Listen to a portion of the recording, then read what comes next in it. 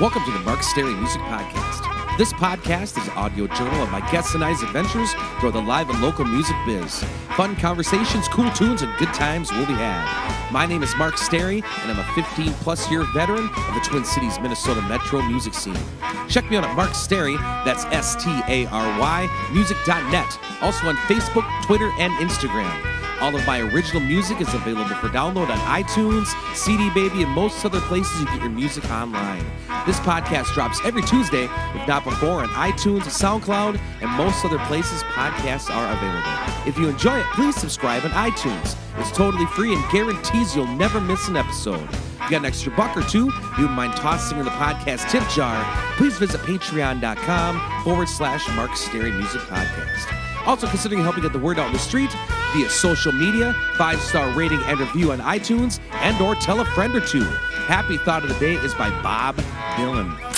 No one is free. Even the birds are chained to the sky. Thanks for tuning in and welcome to the Mark Stary Music Podcast. Enjoy! Enjoy! I hate to break it to you, I don't really care about the big time. No more. I hate to break it to you, I don't really think my life is just fine. Whoa, just fine. Whoa, just fine.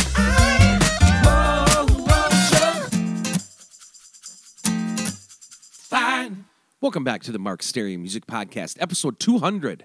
Please support this week's sponsors, ID Chrysler Pine City, Templeton Rye Whiskey, and the Beedale Club. Also, thanks to all the folks who contribute to this podcast on patreon.com. Coming at you on a cloudy summer day here at my family's cabin outside of Turtle Lake, Wisconsin. Dropping the podcast early this week in order to free up some time to enjoy a few days with my family on our annual Duluth trip. Can't believe it's episode 200. Thank you all for listening and keeping me going. I love it. Last week's Geeks Wrap-Up. Wednesday, played a solo show at Pub 42 in New Hope, Minnesota. Happy 40th birthday, Macklemore Corey. Friday, played a solo show at Nova in Hudson, Wisconsin. Great to see college buddy Rappel at the show. Also, Alex. Sorry, I didn't remember the Whiskey Roses classic Whiskey song, but we'll have it on tap for next time. Saturday, played a duo show at Eagle Lounge in Balsam Lake, Wisconsin. Customer appreciation show. Love working for the Lindbergh family. Sunday, I played a solo show at Paradise Landing in Balsam Lake, Wisconsin. I haven't done the show yet, but I hope it goes well. Upcoming shows. Wednesday, August 14th, 2019. I'll be playing a solo show at Pub 42 in New Hope, Minnesota from 7:30 to 9:30 p.m. Thursday, August 15th, I'll be playing a solo show at Phoenix in Baldwin, Wisconsin from 6 to 9 p.m. Friday, August 16th, I'll be playing the Victory Links Golf Course in Blaine, Minnesota from 5 to 7 p.m. Saturday, August 17th, I'll be playing a duo show at Vanelli's by the Lake in Forest Lake, Minnesota from 5:30 to 8:30 p.m. Sunday, August 18th, I'll be playing a solo show at Lucky's 13 in Roseville, Minnesota from 3 to 6 p.m. Guest this week. Is part 3 of 3 with fiddle player of Trampled by Turtles and owner of Neon Brown Studios, Ryan Young. We talk performing on David Letterman, the hit song Wait So Long, and more. Enjoy the conversation.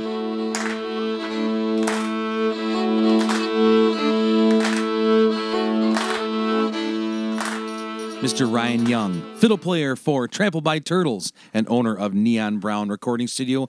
Thanks for being back on the Mark Stary Music Podcast.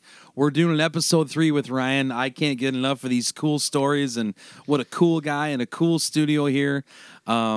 Thanks so much for being on the show. I really appreciate it. It's my pleasure. So I wanted to ask you about, you had an opportunity, a few guests have had, but like for me, it'd be just a dream come true. Can you tell about the experience when Trampled by Turtles played on David Letterman? All right. And winter nights are cold and so long.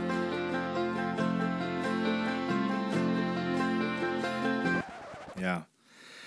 Well, that was incredibly cool. You know, I never in my wildest dreams if you listen to the earlier podcast, you maybe heard me say, like, I never imagined we'd ever play at First Avenue, or, you know, let alone we'd ever play on TV, let alone it would be a national TV show, you know, like David Letterman. That never would have guessed.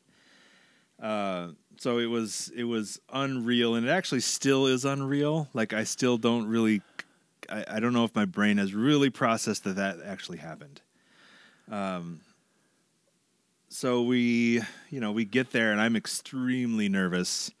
I can just kind of feel that there's more than 1 million people watching me, even though that, you know, in the studio itself, it's actually quite small. It's, you know, a couple hundred people, maybe. I don't know. It's, if you can imagine, like, First Avenue, it's like way smaller than that. It's more 7th Street entries, you know, vibe, size. It looks much bigger on TV just because of the camera angles. Like, they'd shoot across the stage, kind of at a diagonal, maybe, to make it look like there's a bigger stage than there actually was, than if they were shooting straight on. I don't know. They made it look much bigger on TV. And, you know, thinking of the history of that place, like that, you know, when you see, like, the famous Beatles footage of them on when they first came to America and they're playing on, you know, TV, that's there. You know, like, that's that place. Well, shake it up, baby. Shake it up, baby.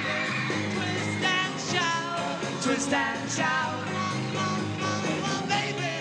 Come on, baby. Come on and work it on out. Work it on. That's that stage and stuff, you know. Good God. Yeah.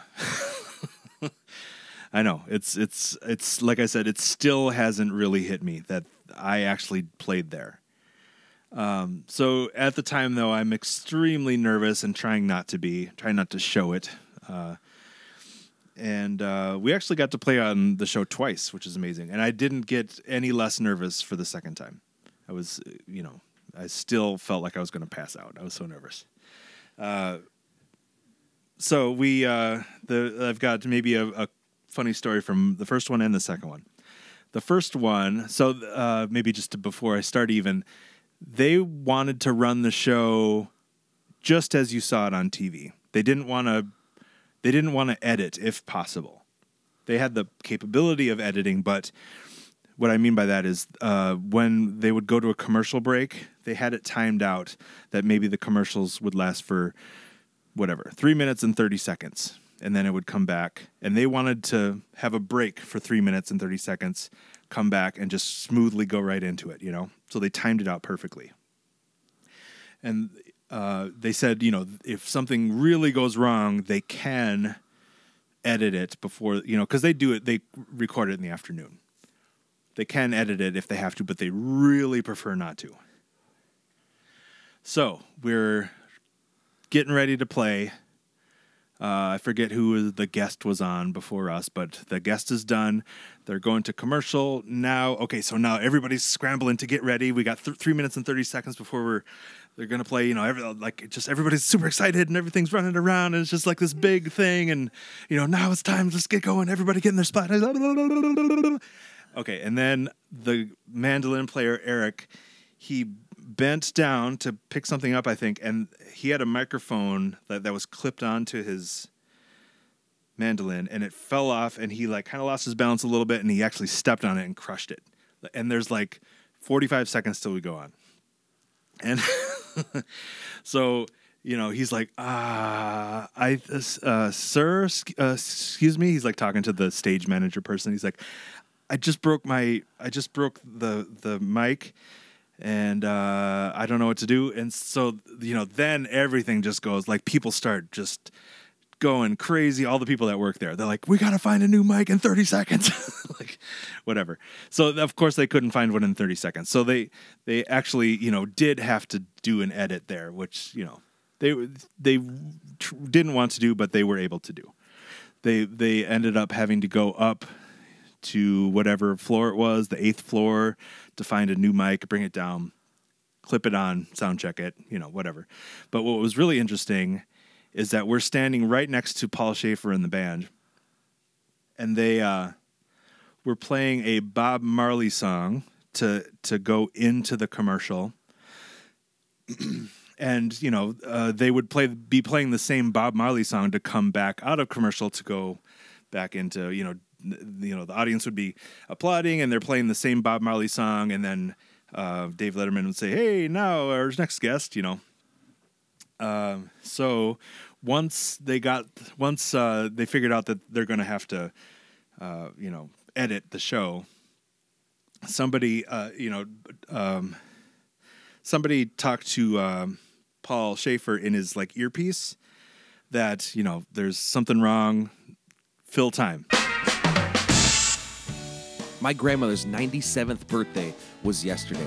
My family had a party for her at our cabin. It was a wonderful time. But the best part of the day for me was listening to Frank Sinatra and slowly taking the back roads to check out tornado damage and just simply visiting with my grandma on our way back to the nursing home. And every time I go pick her up to head somewhere, she says the same thing. "What a beautiful car." And she's talking about my black Jeep Cherokee I got from ID Chrysler, Pine City, Minnesota. With 250,000 miles, and my old car was just too much for the poor thing to take. I found myself looking for my new dream ride at ID Chrysler, Pine City, and the staff couldn't have been more helpful with me choosing a vehicle and willing to work with my, as I call it, musician's credit score. Their philosophy is simple: time-saving, hassle-free, fair price. Check out their inventory at idcdjr.com or take the beautiful drive up 35 to 715 Northridge Court Northwest, Pine City, Minnesota to visit them in person. Business hours are Monday through Thursday, 8 to 6 p.m., and Friday and Saturday, 8 to 5 p.m., closed on Sundays. Check out ID Chrysler Pine City today and enjoy a summer full of adventures and memories out on the open road in a new ride. So Paul Schaefer had two mics in front of him. I don't know if you ever look at old YouTube clips, there's two microphones in front of him. One of him talks to the audience and to Dave Letterman. It's like a live mic. The other one just goes into the other instruments' earpieces. So you can't hear what he says in that mic. Only the other band members can hear that. So I see him go to that other microphone and go, brr, brr, brr, brr, brr. I can see his mouth moving. He's telling something to the band. And the band seamlessly, with no conductor or anything, just kind of transitions into this other Bob Marley song. It's as if they rehearsed it.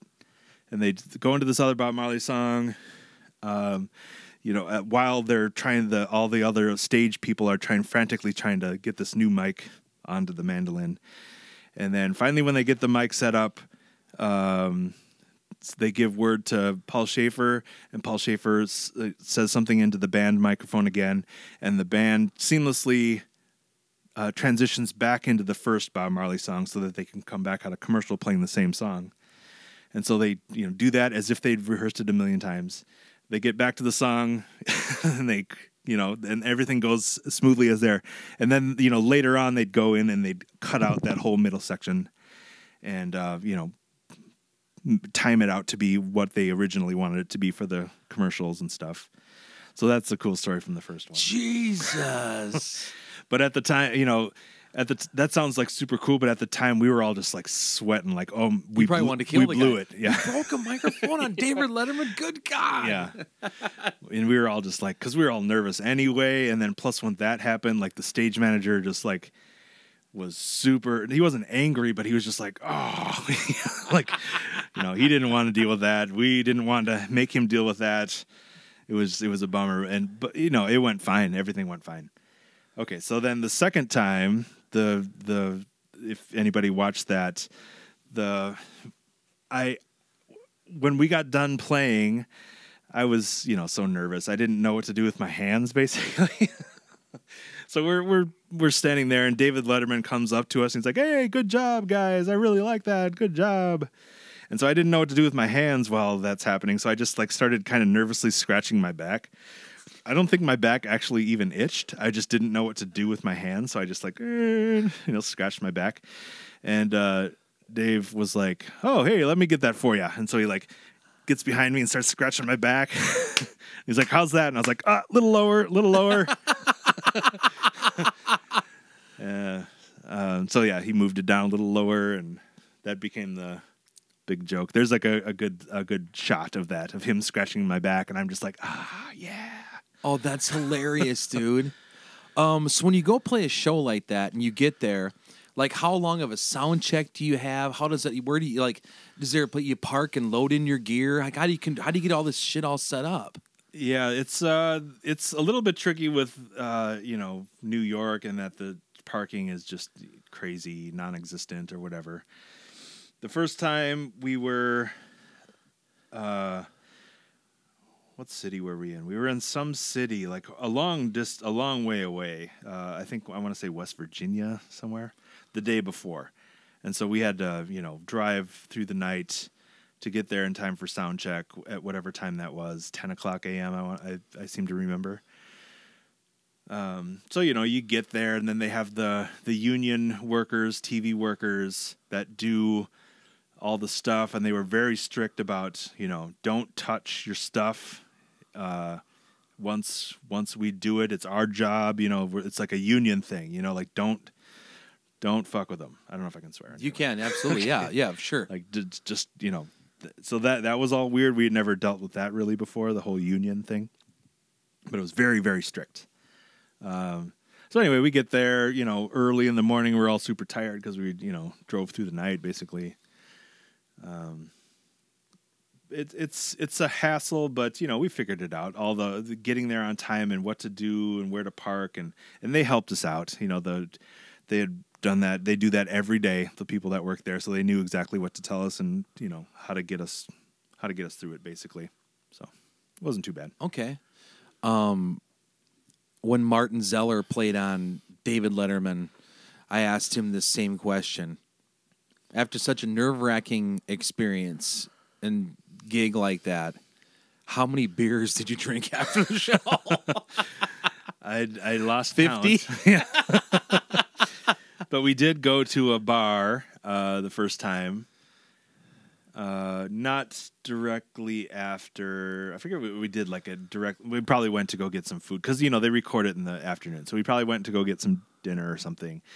And then we went to a bar, and we're like, "Hey, we're on Letterman tonight. Would you mind putting Letterman on the thing on the TV?" And so they actually did. They changed it to the CBS channel in New York, whatever channel that is. And we all watched ourselves on TV in New York that night. Wow. So how did they approach you for the gig? The first time it was because somebody canceled, and I want to say it was Tom Waits. I might be wrong about that. Somebody canceled, and we, a little bit before that, had hired a publicist type person who kind of tries to help us get our music in whatever TV shows or movies or having to do with things like that. And we have a band manager who helps with things like that. And so anyway, they were doing their job basically, and made contacts with people at the Letterman show and had contacts with them. And we weren't like a famous band or anything, but they just let them know like, hey, we're available if anything ever happens. If you ever need a band, let us know, kind of thing. And so when I said earlier, I think we were in West Virginia. The reason we were so far away is because they're like, Tom Waits canceled. Do you want to play tomorrow? And we're like, yes. So that's why we hadn't planned on being in New York. We were like, we could feasibly make this work. After we finish the show tonight in whatever city we are, if we left right from the show to get to New York, we'd make it in time. So that's how it happened. Wow. And then the second time they actually asked us just because they actually asked us, which was great because we had already been there, and they knew us, and they're like, "Oh, you guys got a new record? Why don't you come on and do it?" So, oh, that's spectacular! What a great story. Yeah, man. Summer may be winding down, but there's still plenty of time for another pontoon ride, catch a few more patio shows with your favorite musician, have a campfire, grill some steaks, listen to some baseball on the radio, and soak it all in. And sometimes there's nothing better to accent these fun, relaxing, fleeting summer moments than with an excellent glass of whiskey. So if you're looking for a smooth, spicy rye whiskey with a clean finish, Templeton Rye Whiskey is your brand. Based on the Prohibition-era Kirchhoff recipe, it is said that Templeton Rye Whiskey was Al Capone's favorite drink, nicknamed the Good Stuff, and also Iowa's most notorious drink. Make the multiple award-winning, such as being named Rye Whiskey of the Year in the 2009 Whiskey Bible, Templeton Rye Whiskey, your cocktail of the summer.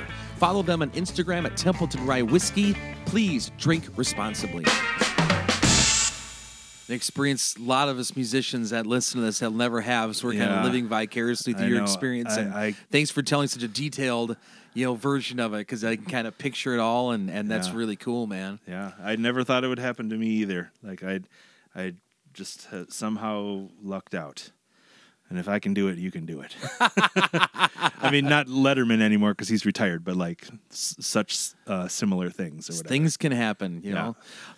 So to end this episode, I wanted to ask you about the song "Wait So Long."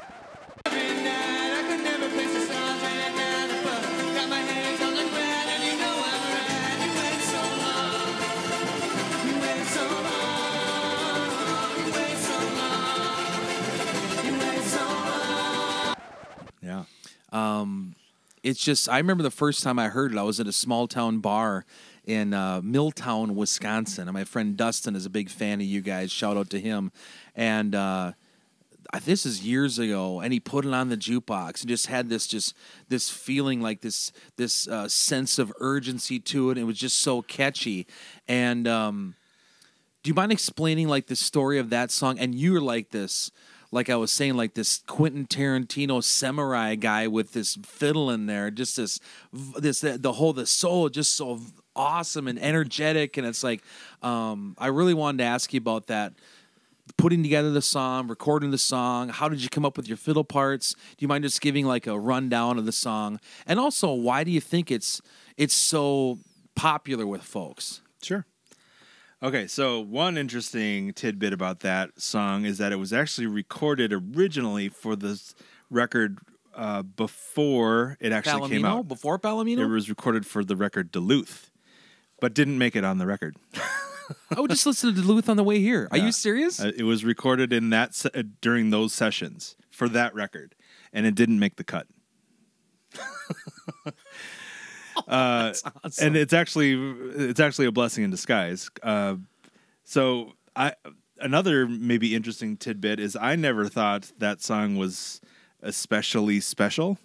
I've liked the song from the first time I heard it, but I never thought it was like anything drastically special or different than any of our other songs. I just thought it was another good song that Dave wrote, So it's just started out with him playing the chords and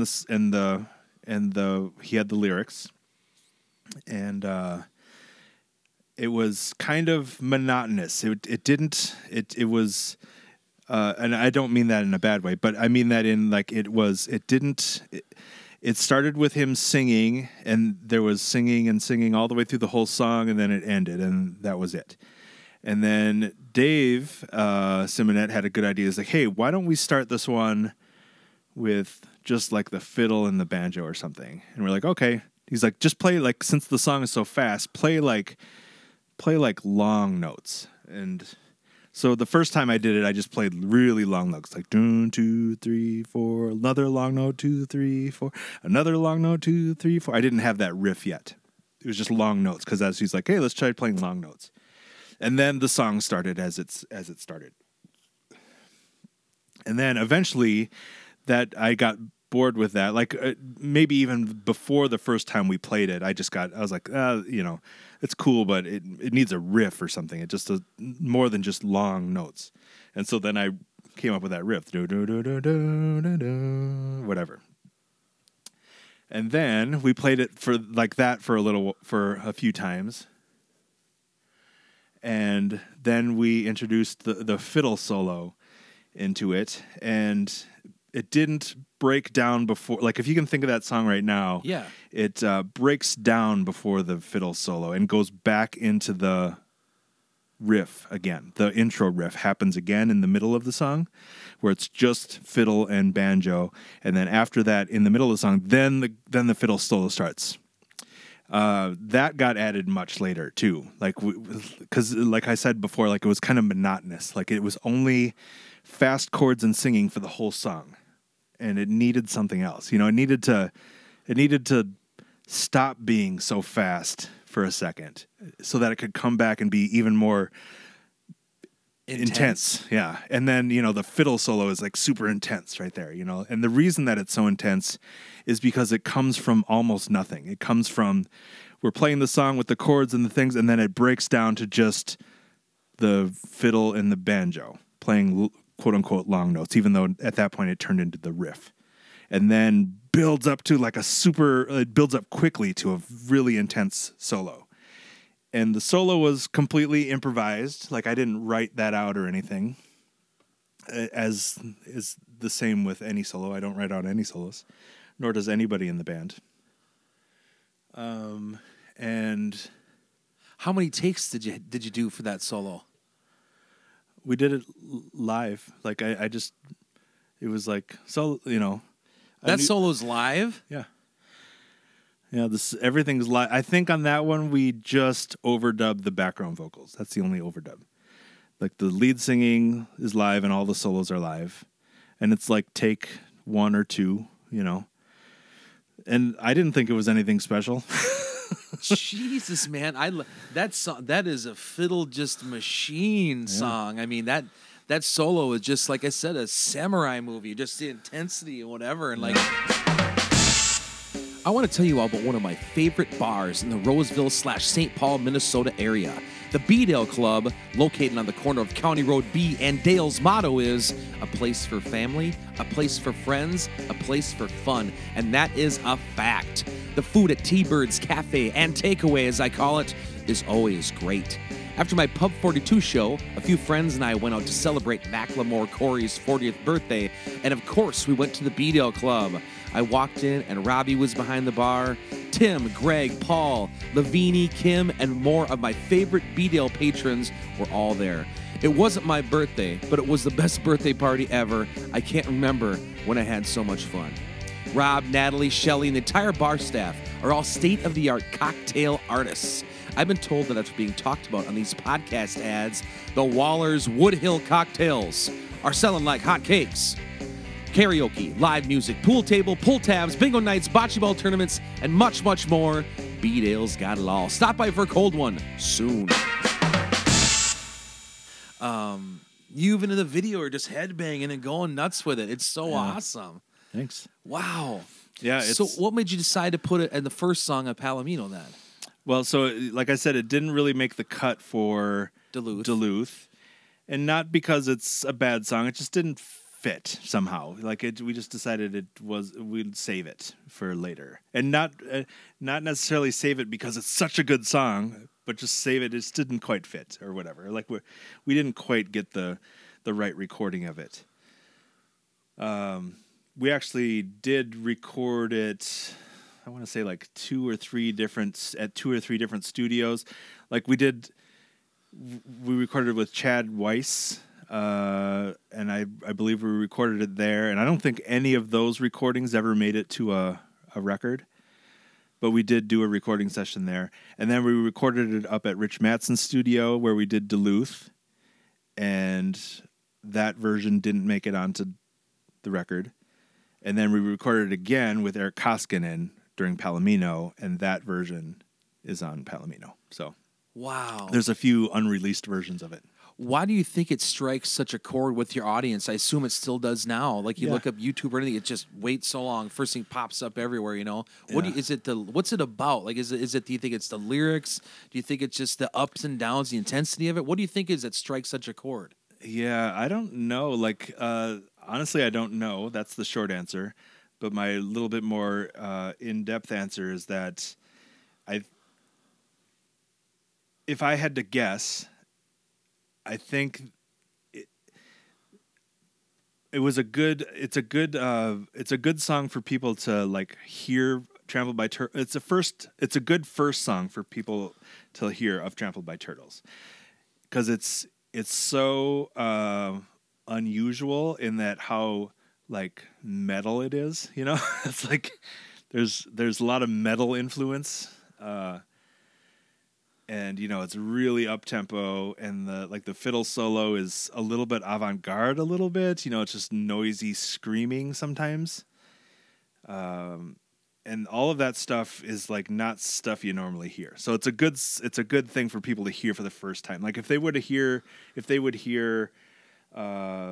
any of our other kind of maybe down tempo songs, they'd be like, oh, that's a good song, but you know, other bands do stuff like that kind of. Whereas like this one's like, that's Trampled by Turtles. Like there aren't bands that make that sound. There aren't a lot of bands that do that, you know. So it's a good one. And then once they maybe get over once they hear it and are impressed with the speed and the intensity, and they listen to it again the second or third or fourth time, then they might notice how cool the words are. I don't think the words jump out the first time. At least they didn't with me. And of course, I shouldn't speak for everybody. Some people are word people. I'm more of a music person. I'm more music than, even though I'm a songwriter myself, I'm more music. And then, right. I mean, I still not even quite sure what the song is about. Yeah, I'm not sure either. Dave won't tell anybody. Really? Because I know it's kind of Dylan-ish. I see you have a Dylan book here with every little grain of sand. There's some Dylan kind of reference stuff in there. It's very Dylan influenced. Simonette is very Dylan influenced. And I suspect the song isn't about any particular thing.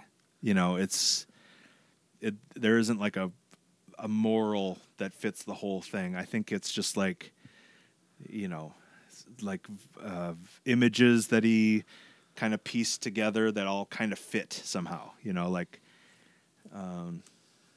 it's one of those songs where I think people can make their own interpretation, right. And it just fits Yep. for whatever scenario it could be. It could be a life thing, could be a relationship thing, could be anything, you know, it just kind of fits for, you know, like a CrossFit shoot is good for everything, right. You know? I think you're right about that. Wow. What a great story about that song, man. I appreciate you sharing that. Yeah. All right. Well, Mr. Ryan Young, fiddle player for the Trampled by Turtles and Neon Brown Recording Studio. Thanks so much for being on the Mark Stary Music Podcast, episode pleasure. 200. Thank you guys for tuning in. We'll see you guys soon.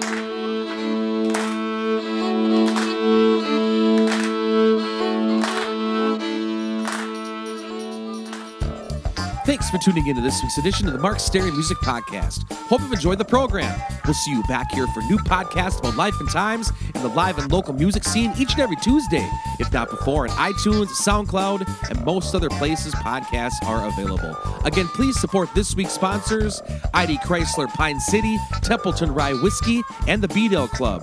This is also a listener-supported podcast, so if you'd like to get on board, please visit patreon.com/Mark Stary Music Podcast. If you enjoyed some of the musical edits on this show, please head on over to your local record store or do some digging on iTunes and load up on some new songs. Also, if you get a chance, please go check out some live music somewhere. It could be a great and worthwhile experience. Life is short. Go have some fun. Till next time.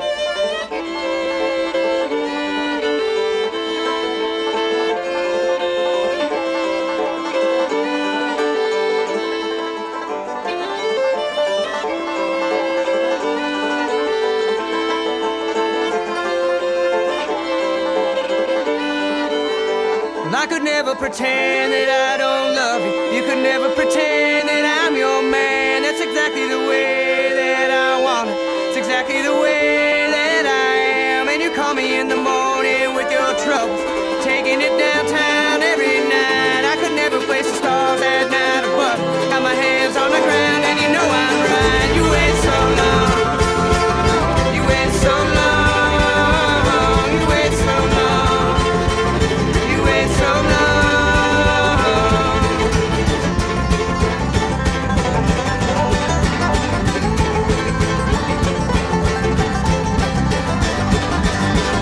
It's a coffee standard every time it happens. Live